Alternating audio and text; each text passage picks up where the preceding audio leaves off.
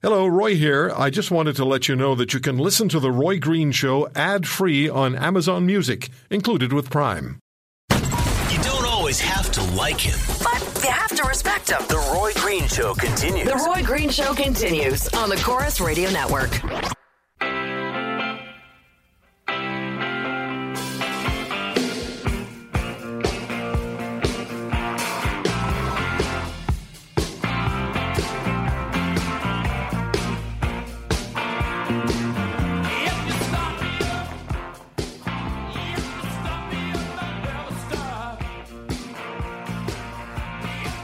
How often have you said Donald Trump? Whether you like him or not, how often have you said Donald Trump in the last months? Thousands? Thousands? Every time you turn on the radio, every time you turn on the television, every time you go online, every time you even pick up an old hard copy of a newspaper, there is Donald Trump. His name, his objectives, as different as they are from day to day. And then last night, the chaos in Chicago.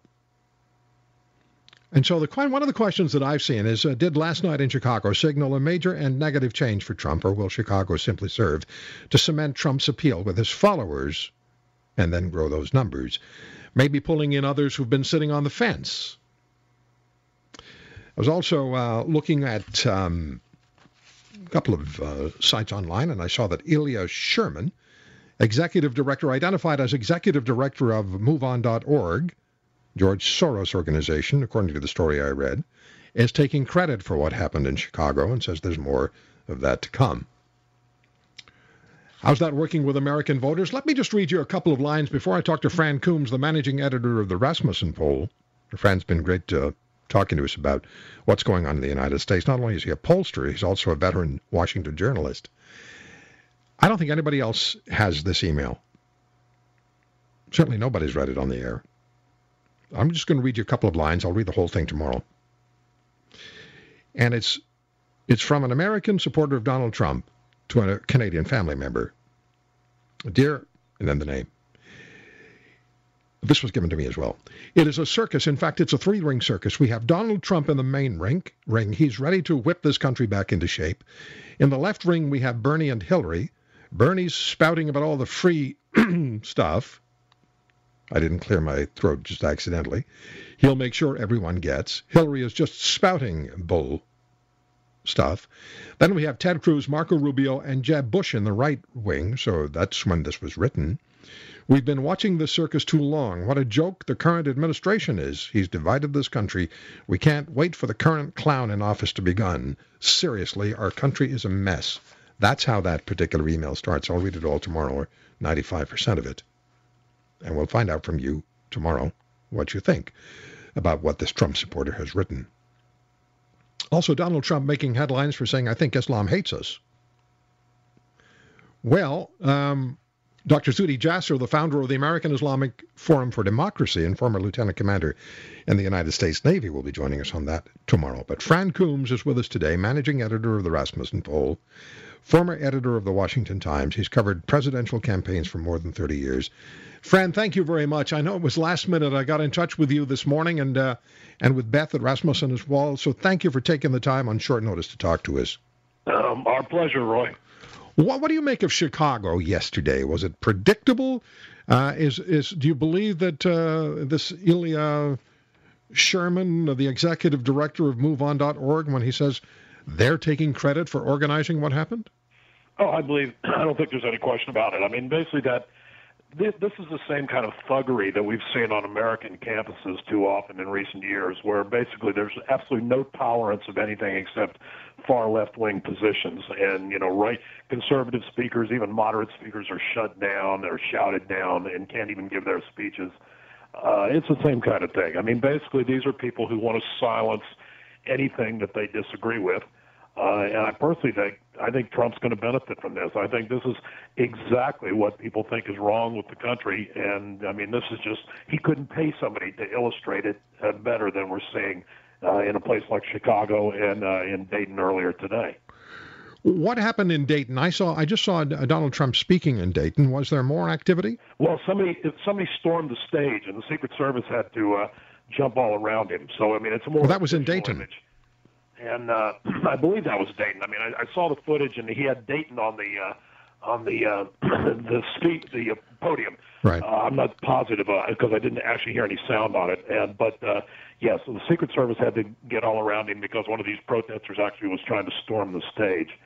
And he just spoke. I saw him speak in Cleveland briefly, and there was protesting breaking out periodically. Obviously, it was well planned because one group would break out, they'd escort them out, and then, he'd speak for another 5 minutes, and then another group would start in another part, and then they'd escort them out. And so these protests were like breaking out, periodically throughout. So obviously it was a planned thing.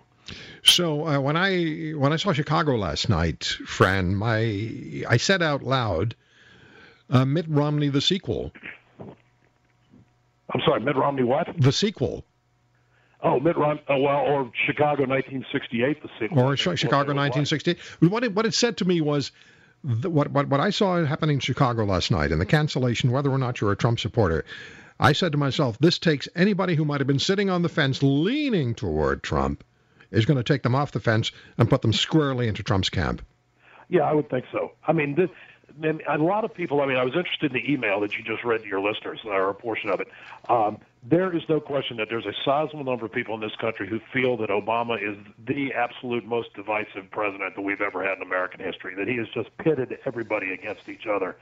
And that's a lot of the reason that you have this anger. I mean, he's pitted whites against blacks and vice versa, gays versus straights, women versus men. I mean, everything is always parsed in that way.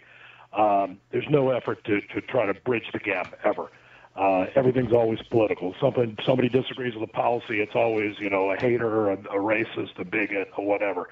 And I think, there's just a lot of anger in this country, and when people see this kind of thing in Chicago, it just reminds them of what happens in college campuses, what happens. I mean, face it, nobody in their right mind probably would ride around with a Trump sticker on their car unless they're prepared to have their car defaced. I mean, it didn't used to be like that in America. No. Has what happened in Chicago, and has the Trump campaign in the last, let's say, 10 days, has it effectively sucked the oxygen out of Marco Rubio, out of Ted Cruz, maybe to a certain extent, and out of John Kasich's campaigns? Well, basically, it's like Trump's not even running against those guys anymore. He's running against the Republican establishment, and there was a big story last week that the Huffington Post had about a secret conclave in which top Republican leaders met with people, including the publisher of the New York Times, which is totally pro-Hillary Clinton, so literally like reaching across party and ideological lines in an effort to come up with a strategy to stop Trump. So Trump is not, he's almost not running against Rubio and Kasich and Cruz anymore. He's running against the ostensible leadership of the Republican Party. Fran, when you do your polling, when you've done your most recent polling in the United States, what do you get out of that? What's the most fundamental message that you're receiving? Well, I mean, the message really hasn't changed dramatically, Roy. I mean, as I've told your listeners in the past, Americans are very angry with their government. They're very angry with Congress. Republicans are just as mad at Congress as Democrats are, even though Republicans now run the Congress. Republican voters have told us in surveys, regular surveys for several years, that a vast majority of Republican voters have said that their representatives in Washington don't represent the base, that they get to Washington and they forget who elected them. They're obviously very unhappy with these trade deals, all the things that Trump's talking about. Again, immigration in surveys for years. We have seen 60% plus of likely U.S. voters saying we have to stop illegal immigration, we have to seal the borders, we have to use the military there if necessary, and by a tiny percentage supports amnesty after the borders are sealed. And yet every single candidate that gets up there seems to be more interested in amnesty than in sealing the borders, whether it's a Republican or Democrat, left, right, whatever. And people want smaller government. They want lower taxes. None of these things is ever done, no matter who's in power.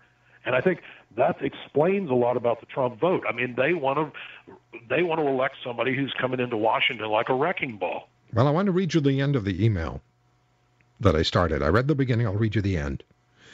And this is from an American supporter of Donald Trump. I need a change. I need a strong president. The Democrats are not going to help mainstream America. I need someone like Trump. I need someone to come in and kick ass. If Trump is only half the man Ronald Reagan was, the U.S. may be able to recover. I shudder to think of another Democrat in power. And this, by the way, is written by a woman. Right. Well, it's interesting. Here's a woman saying we need to kick ass. You know, that is the anger that's out there. I mean, people are sitting there. I mean, I'm a parent. People like me, black, white, you name it, whatever ethnicity, are saying the same thing. They're worried about the future for their kids. They're worried about their safety in the streets. This is not the America. This is not at all the America that we grew up in. We see very weak leadership in Washington, if we see any kind of leadership at all. And what they're doing in Washington is exactly opposite what people want done and what their common sense tells them needs to be done. Yeah.